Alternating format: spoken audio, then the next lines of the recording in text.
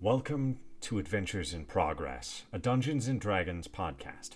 My name is Trevor Larson, and I am your Dungeon Master for this adventuring party.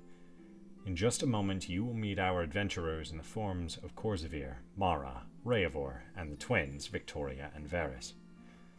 This podcast is a story told through roleplay of characters focused in a vibrant fantasy world of Lintherum. Within the hours of this podcast, we hope to engage, delight, and make you feel what we already feel for these characters as they've come to life through the choices these players make as they try their best to find not only shards of a once broken god, but also to find purpose within this world. We happily invite you to this experience as we continue the story. However, this story as it is has already progressed to a 26th session. And as a result, this prologue will only offer a portion of understanding of the story thus far. The reason for putting this campaign into a podcast and soon a streaming format is that we've decided to no longer keep this tale simply to ourselves. We hope that as you listen, you'll be able to connect with the story we are creating. And once again, welcome to Adventures in Progress.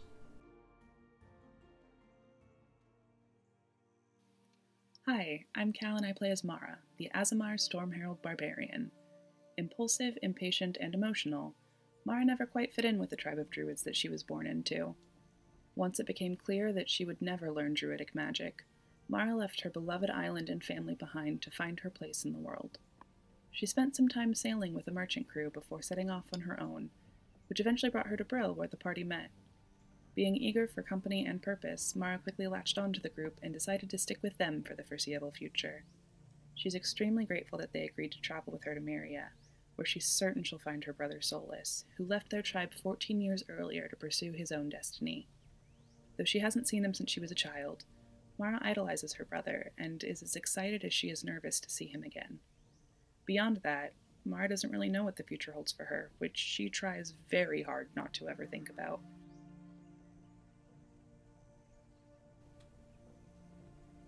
Hiya, I'm Sorrows. My pronouns are they, them. In my mundane life, I am a writer and a parent. Here, I play Corzavir D'Andren, who is a non-binary half-elf who's the party's babysit healer.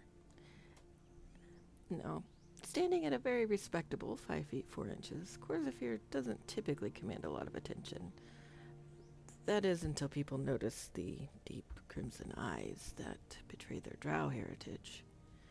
Under their eyes, their ashen gray skin is lined with what appears to be streaks of black. Lank, disheveled dark hair hangs down past their shoulders. They are currently wearing old, ill-fitting armor they found in Lorne, along with a long, dark hooded cloak. They carry a crossbow on their back, along with a mace and shield.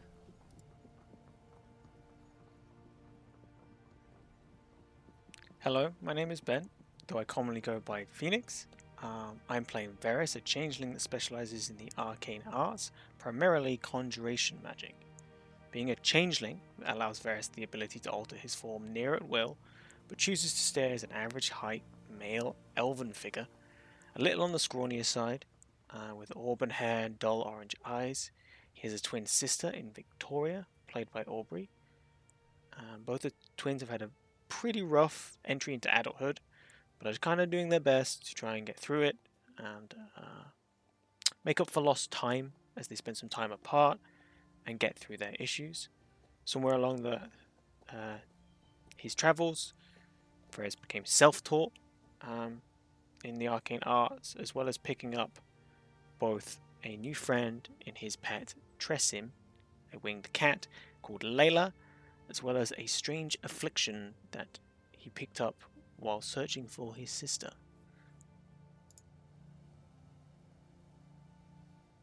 Hi, I'm Aubrey, and I play Victoria Enfield, the party's changeling warlock and the fiery counterpart to her twin brother Varys Enfield. In Victoria's story thus far, she traveled to the city of Brill with her brother Varys, seeking information on rumors of vampires in hopes of turning them in for some kind of bounty somewhere. She met our other dashing companions, a group that, to this day, she still has very mixed feelings about, and since her arrival in Brill, Victoria has had what would be considered quite the roller coaster of a few weeks. You know, stopping child sacrifice, meeting a god, fighting ghosts, vampires, solving a murder mystery, and to top it all off, finally making contact with her patron again, where before, Victoria had little to no interest in helping Olid the Fate Weaver recover his broken form. With the encouragement of her patron, Garnacalam, she's now determined to uncover their power and use them for herself, even if that encouragement came in the form of almost burning down an inn, twice. In addition to that, she now seeks vengeance upon a group hunting her down, the Onyx Brotherhood, a group she thought she left in her past that once held her captive until using her as a ritual sacrifice. But unfortunately for Victoria, you can't run from the past for forever. And so, with the confidence of a high school band's trumpet section, Victoria has set off with our charming companions to save a god and save herself. Hello, my name is Chris Patansu, and I play the half-elf paladin Reavor. Reavor started out life as an orphan in the city of Myria until he was adopted by an organization called the Even Hand, which ran a monastery in Myria. Reavor spent his whole childhood learning the ways of the Warriors of Light, and eventually became a member of the Even Hand and fought many battles for them. In fact, he served over 20 years for that organization until eventually he left on his own adventure and worked for another mercenary group. And this is where Reavor's memory become a bit foggy. And we start the adventure where Reavor doesn't quite know what he's been doing the past 20 years. And he's trying to piece together exactly what he was doing, where he was, and who he served. So stay tuned, and let's see how the story unfolds with Reavor and his new band of friends. Thanks for joining, and thanks for listening.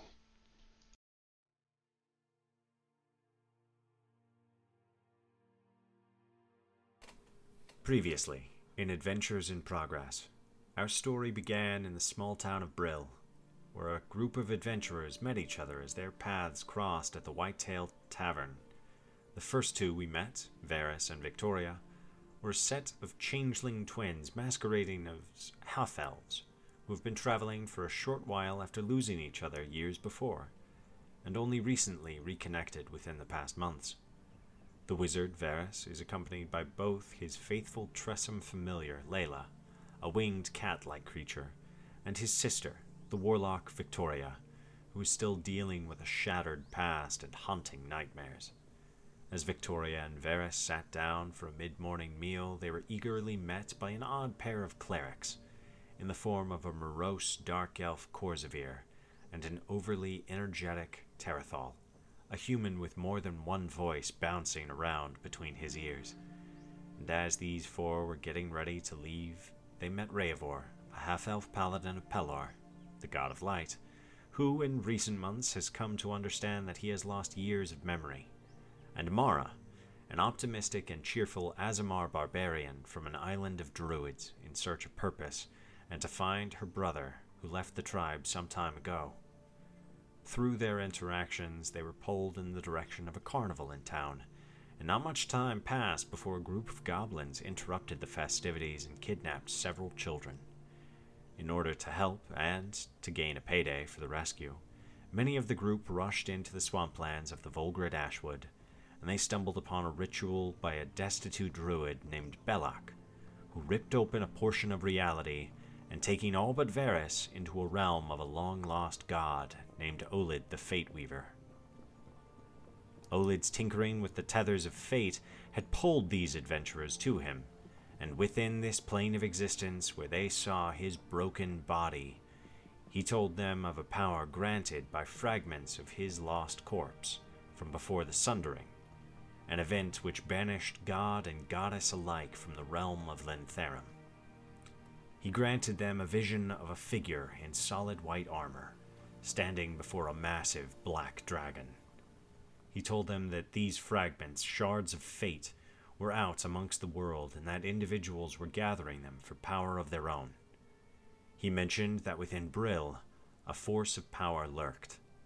He asked them to help in the retrieval of these artifacts, and in so doing restore a portion of this world back to its order. The decision of what to do with the shards afterward was left to the adventurers, and he sent them back to their realm with a compass of sorts that tells when a shard is near. Over the next weeks of fighting smugglers, thieves, pirates, uncovering a mystery of a murdered family from 5 years past, and discovering that a vampire named Primus had been disguised as the mayor and was seeking the shards of fate that lay nearby, they searched for a source of information about this vampire. As a result, they sought an old vampiric family known as the Vocanus family, of whom Primus was the youngest son. Soon they met Magliar Vocanus and his family of turned vampires. Magliar, a first-generation vampire, spoke of Olid, as he was there when the god fell, and in his boasting he made an offer of power from himself to the group, should anyone be interested.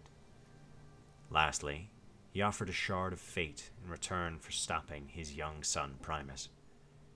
In the ensuing events, and in order to save his friends from a dire situation, Reavor accepted Magliar's deal, and thus Reavor began his journey as a paladin with two patrons, one a god of light, and one a warlock patron of indulgence and vampiric might.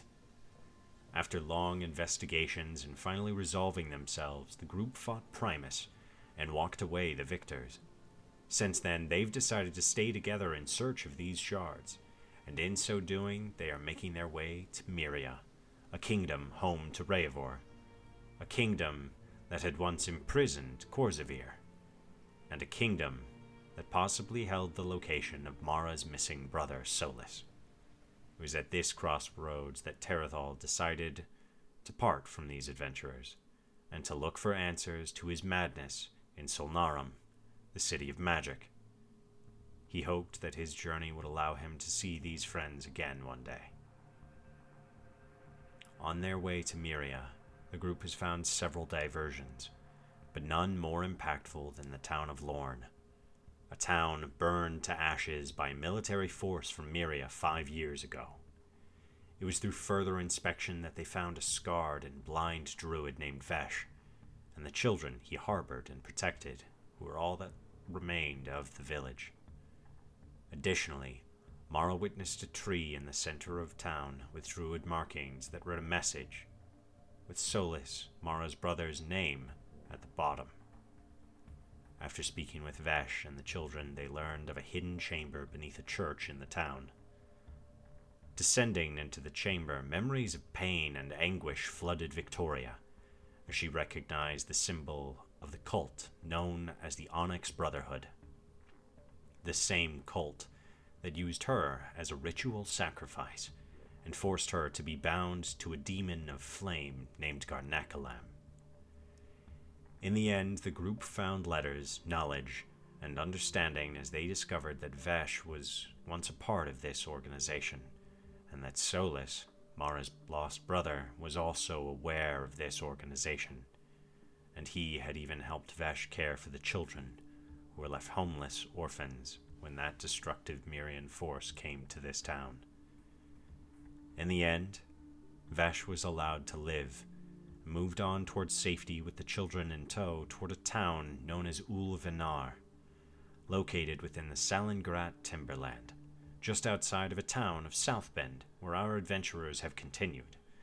Upon reaching South Bend, a township focused on logging within the religiously dominated kingdom of Myria, the group fought off an attack by werebears, protecting their land from the men chopping it down. In return, they did enter the city, but with a couple of sustained bites from these beasts. On that first morning waking in South Bend, the group was also witness to an execution by hanging of dark elf and dark dwarves from Ulvenar, who had apparently firebombed several shops within the city. But before the execution could be carried out, under the order of Commander Jabin Methodius of the Blessed Guide, drow have attacked on the backs of manticore, winged beasts with bodies of lions. Rayavor stepped forward and tried to protect many of these individuals, while others headed into the square where a field of carnage and death lay. After the attack, Rayavor sought counsel with Commander Methodius and Baron Eibenbridge, the leader of South Bend. As he spoke, Corzavir caught sight of Methodius, a man from their recent past, a man whom from their memories had brought lashes of pain and torture upon Corzavir. Their mind went solely to vengeance, and as such they attacked. After a quick display of force, with Mara stepping in to help her friend, and Rayavor stepping aside to let the commander take Corzavir on in a duel, Corzavir was quickly dispatched and left broken on the ground. Taken in chains, both Corzavir and Mara now reside within the South Bend jail, while Rayavor, Varys, and Victoria have their own issues to sort out before they can even hope to rescue their friends. And thus ends our recap. You see, this is but a short description of hours of play over the past half of the year, and not all of the events and descriptions and characters are present within this summary. But here, if you'll join us, you can witness and follow along with an amazing story unfolding from these extraordinary individuals. We would like to welcome you to the adventure in progress.